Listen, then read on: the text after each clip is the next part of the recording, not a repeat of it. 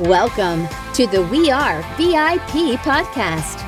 Each week, your host, Casey Haston, Director of Recruiting at VIP, will bring you valuable insights from thought leaders, introduce you to incredible companies, and bring you tips for landing your dream job from our team of executive recruiters at VIP.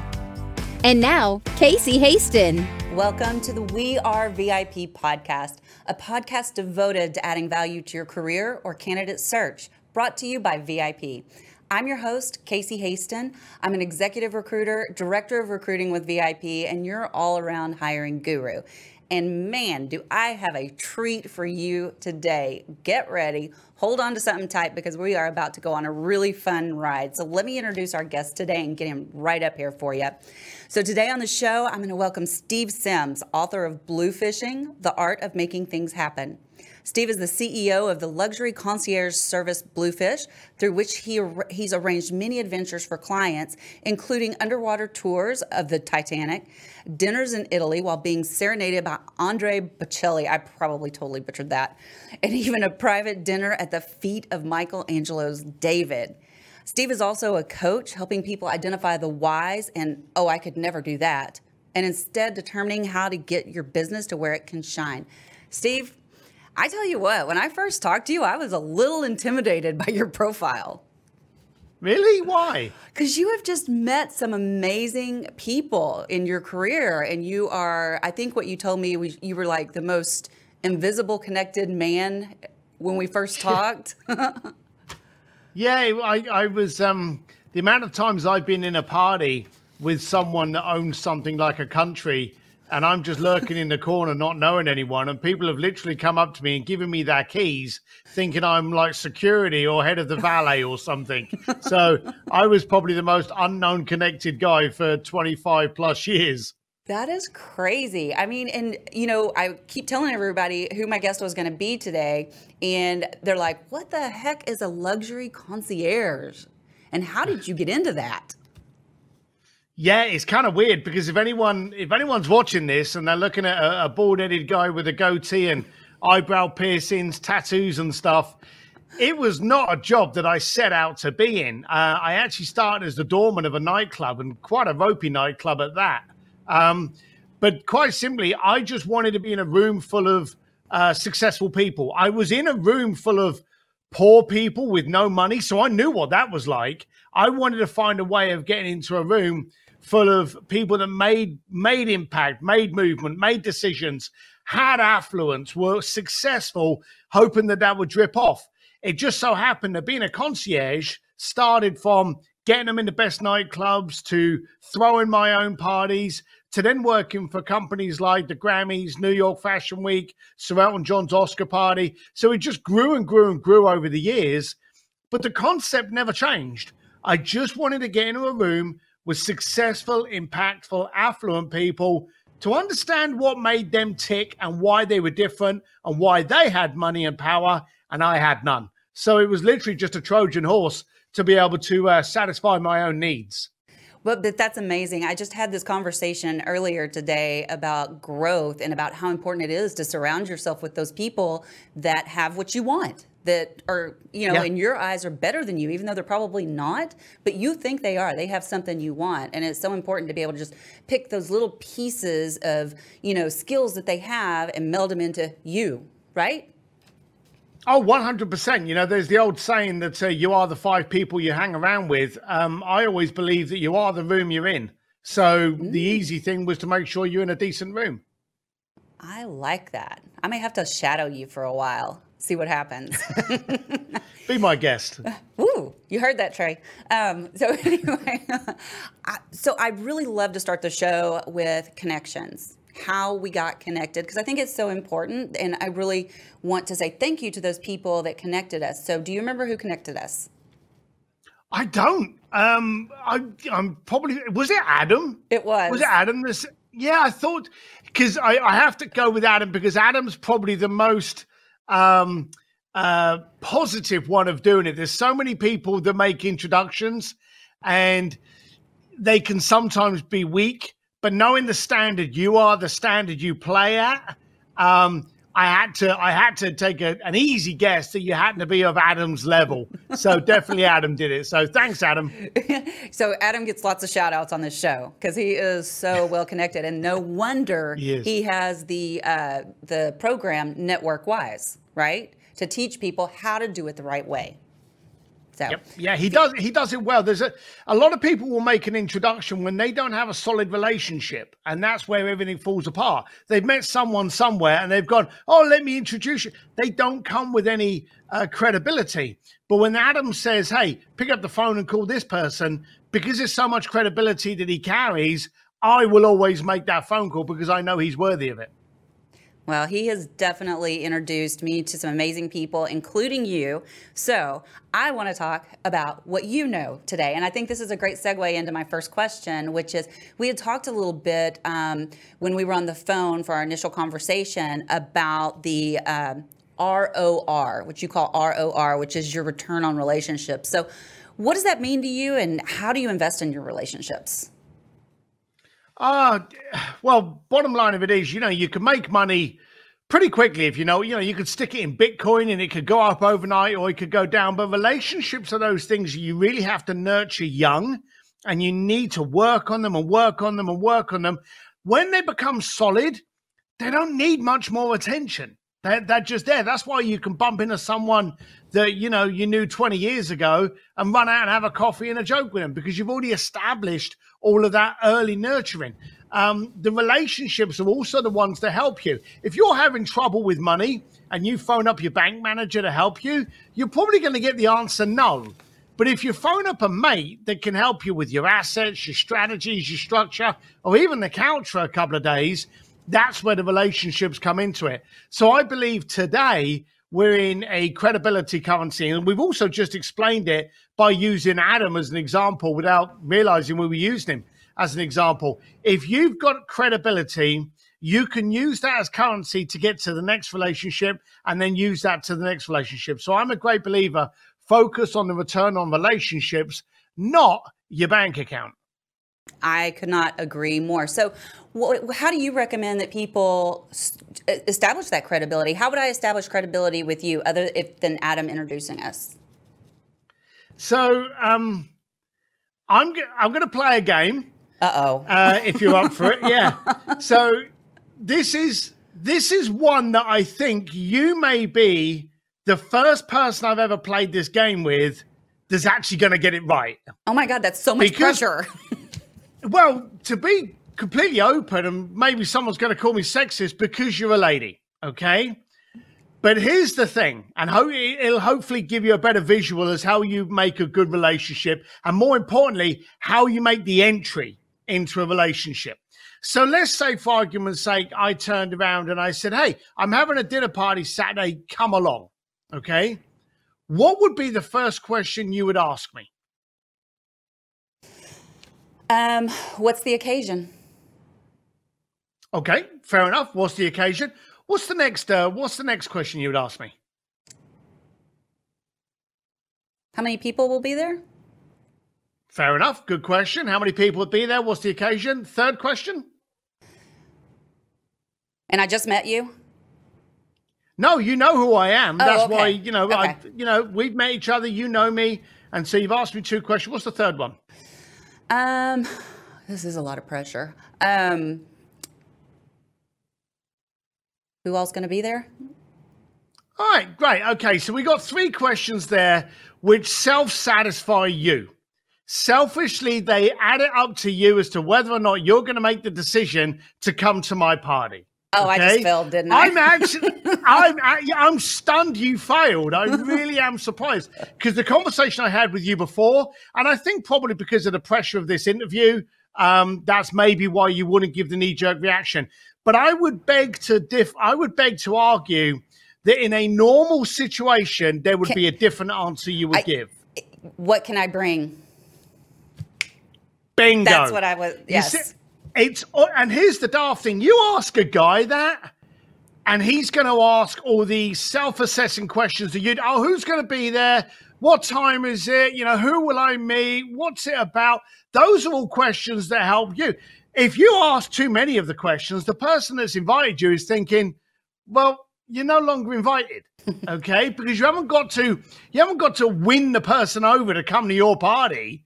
But the thing is, when you get through to, and females are brilliant at it, the ladies are into it, they 9 times out of 10 ask that question. That sounds great. What can I bring? Now, when you go to a relationship, when you meet someone for the first time, especially if they're in a position of profile or power, and I guarantee this has happened to you, people walk up to you and they go, hey, how you doing? And you're stood there going, do I know these people? Have I met these people before? Where do I know? Now, they probably followed you. They watched all your interviews. They're mad fans of you. But for those first few minutes, you're stood there going, how do I know this person? I don't want to be rude. Have I met them? And you're going through all of this. Other people talking to you can read that as you being distracted or you being distant, but you're just wary because you don't know what's going on. But if you walk up to someone for the first time and go, hey, how you doing? My name's Steve Sims. You don't know me, but I love your show. You're now relaxed. But if you then also turn around and go, hey, your show's fantastic, but there's a couple of things that I came up with that could increase your distribution. Would that be of interest for you to hear? Now I'm bringing something to the party. Now I'm bringing value. Every single relationship I have has not been one that I've taken by chance. I've researched, I've looked into it, I've Googled, I've stalked, and then I've gone up to them and gone, hey, we haven't met before. My name's Steve Sims. Adam introduced us earlier. I'm a real fan of this book that you wrote, or this event you're doing, or this movie, or the project, or whatever. I wondered, had you thought of this?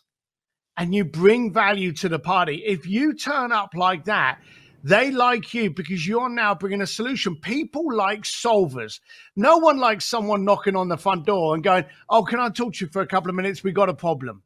You want people on your team that knock on the door and go, hey, we got a problem, but I've got a couple of solutions. Can I run through those solutions with you? See if that's the people you want in your world. So whenever you're building a relationship, starting a relationship, wanting to get into a relationship, enter as a guest, bringing something to the party of value. That is a great analogy. And I want to ask your opinion on something. So I tend to, when I meet people, I get really excited, and, especially if I like them. And so the other day I had a conversation with someone that was introduced to me, and immediately I started thinking about all the people that I wanted to introduce him to. And he's like, whoa, wait, whoa. It was almost like it was too much too soon.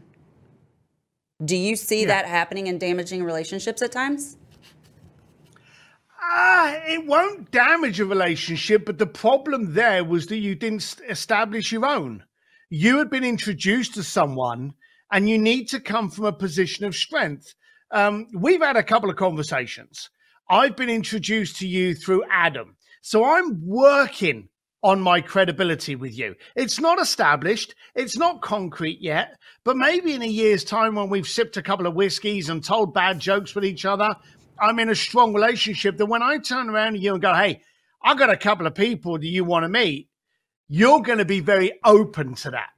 But if I suddenly started hitting you up going, hey, you've got a great viewership on your podcast, I've got a couple of people that will be great for you, you're wary because I haven't cemented that credibility. That's why I said building up a relationship, you've got to do all the hard work at the front, all the heavy lifting at the beginning before you're in a position to be able to monetize and quantify the relationship you actually have.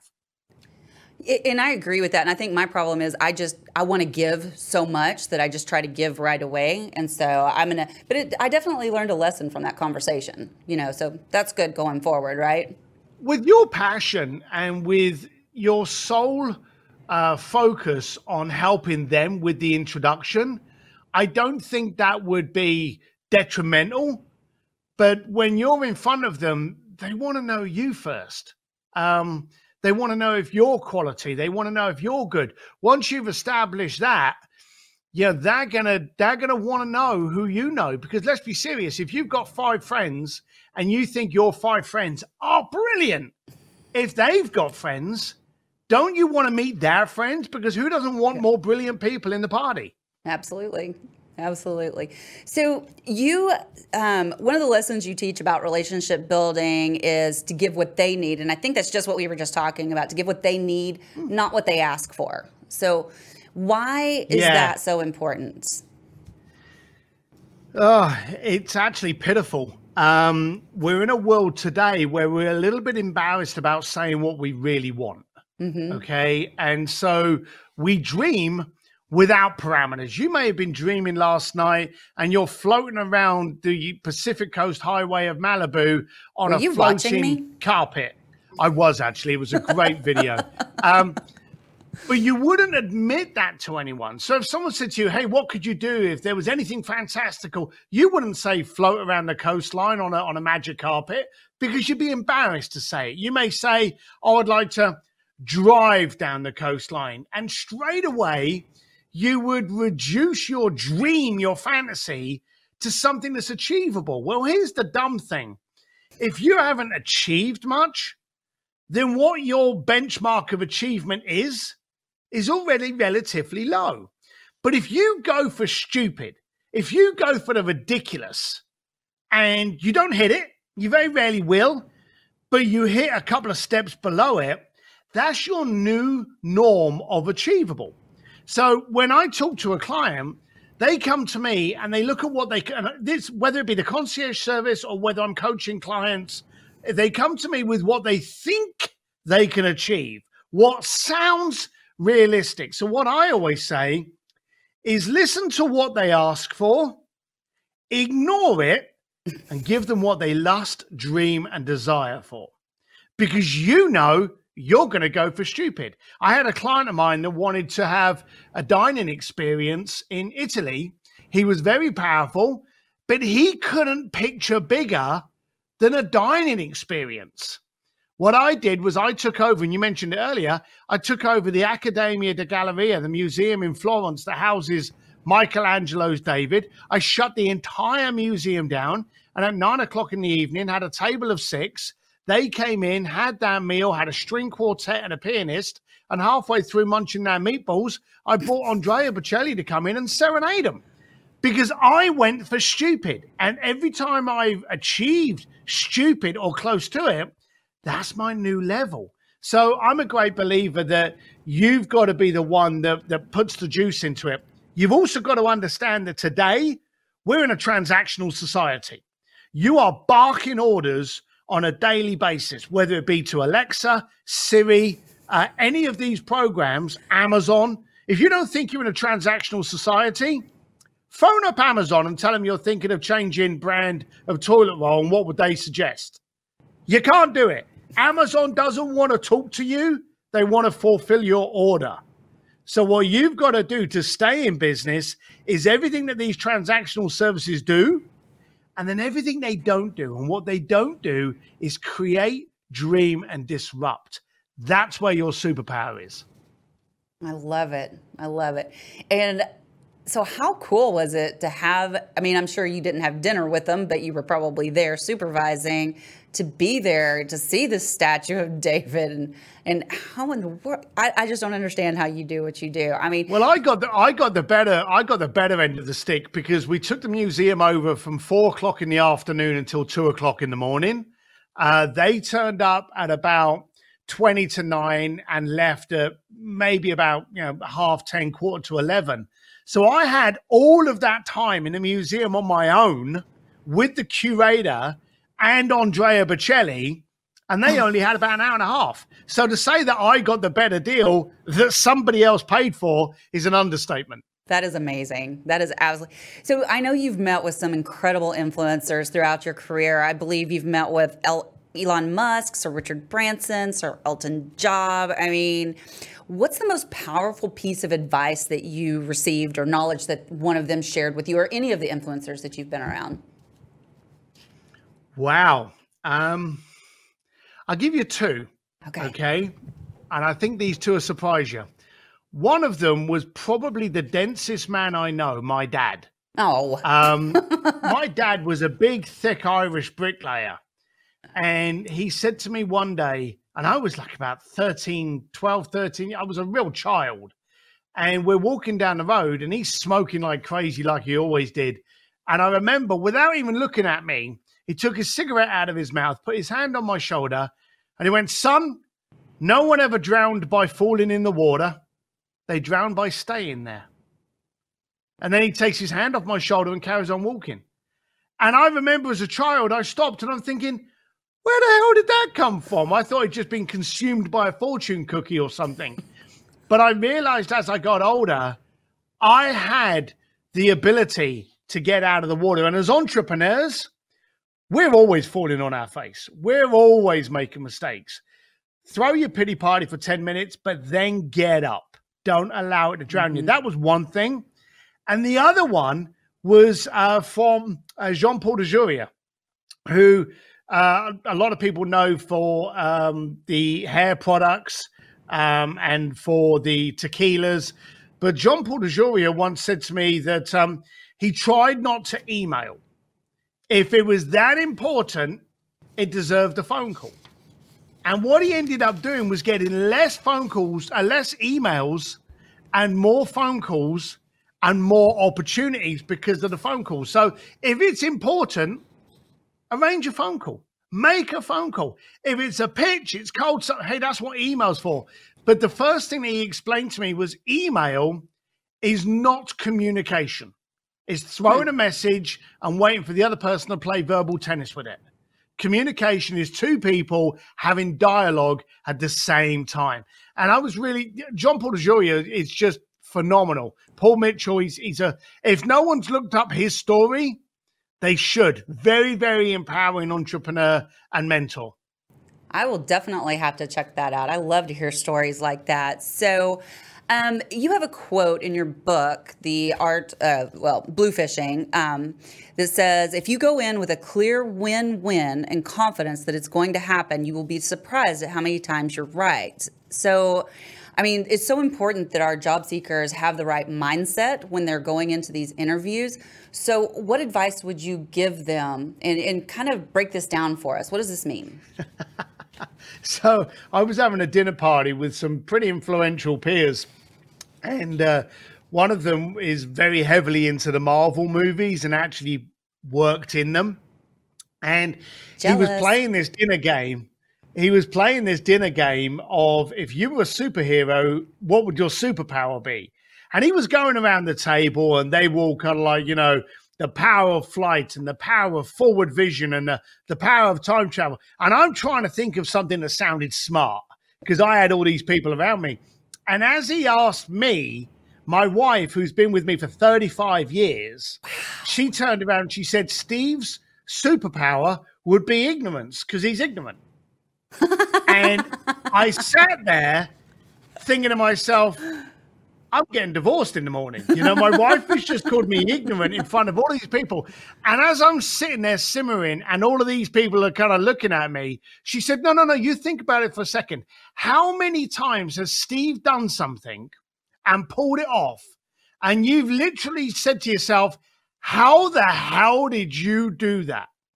And the reason Steve did it was because he was ignorant to the no. He was ignorant to the point that it wouldn't work in his favor. He was ignorant to whatever failure looked like. He couldn't conceive, validate, or pay attention to any other way other than it working for him.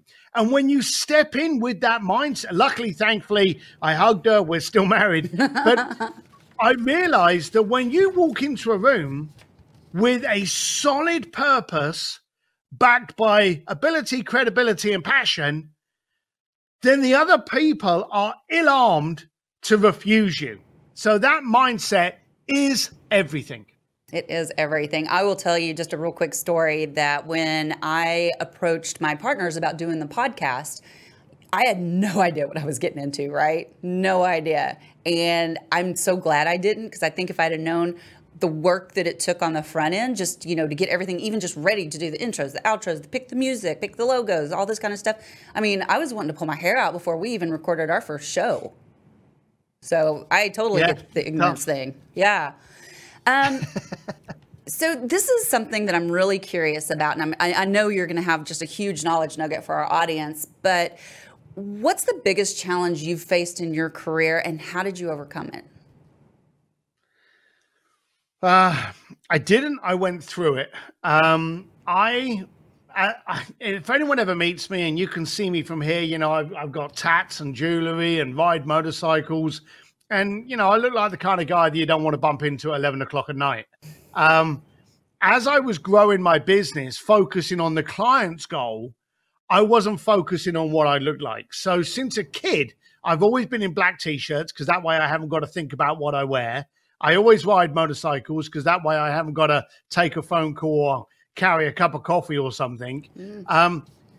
But as I got into my business, and I was about 8 years into developing the world's largest experiential concierge firm, working with some of the most powerful people in the world. So it was already incredibly successful. I got a deal with Ferrari at the Monaco Grand Prix. For some reason, I woke up in the morning one morning, fearful of what people would think when they saw me. Now, bearing in mind, I'd already been in business for 8 years. Ferrari was now giving me a contract, so they already thought I was good. But I didn't think I was good enough. I went out that day, and I remember I bought a car. I bought tailor-made suits. I actually bought a watch, an expensive watch. And I went down to Monaco to try and be the person you wanted me to be, to impress you enough to do business with me that I was already doing business with. It made no sense. But I went down to this event, and then I came back, and it was in the years, it was 1997. It was the years where we got the roll of film and we'd put it in the envelope, send it off, and somewhere in the next 3 to 4 years, you'd get all these photographs come back.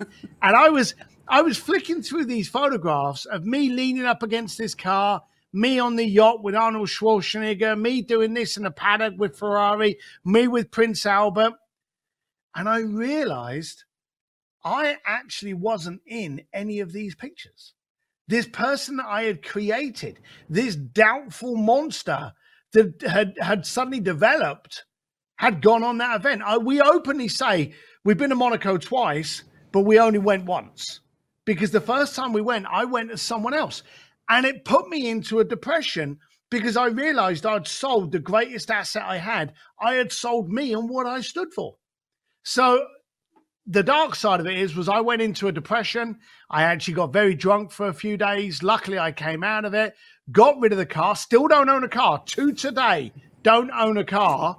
Got rid of all the tailor-made suits and realized that if you don't want to do business with this, well, that's fine. But I don't want you being confused who you're doing business with. So I wanted to make sure I was transparent at all times. It's done very, very well for me, but my darkest moment was definitely when I sold myself out. Thank you so much for sharing that and being vulnerable about it. That's pretty deep. And, that's one of my, or two of my core internal values is authenticity and transparency, because, I want to show up authentically. I want you to see the same person every time we meet. And you can't do that if you're faking it. So I really appreciate you absolutely that. Can't. No, it's cancer, because it'll affect every relationship you have, not just the ones you're trying to work out with your clients for the paycheck, but all of a sudden your wife starts looking at you going, well, who are you trying to be now? Where's the other fella in the black t-shirt and jeans? It was a tough period for us to get through. Thankfully, I had the support of a much stronger person, my wife, and we got through it. I'm going to have to meet this wife of yours. She's pretty incredible. I quite like her. She sounds like it. She sounds amazing. And Stevie, you're not going to believe this, but we are almost out of time. This has been fascinating. Wow. Time has flown, and I could sit here and talk to you all day, but Trey's going to kick me out of here in a few minutes. So we probably better get to our VIP questions. So these are the questions we ask all of our guests, and I'd love to see how people interpret them and what answers they come up with. So are you ready? All right. I don't know, but carry on. Now you're under the pressure. Yeah. So if you were chosen to be one of the first colonists on Mars, what 3 things or people would you take with you? What 3 things or people? Living or dead?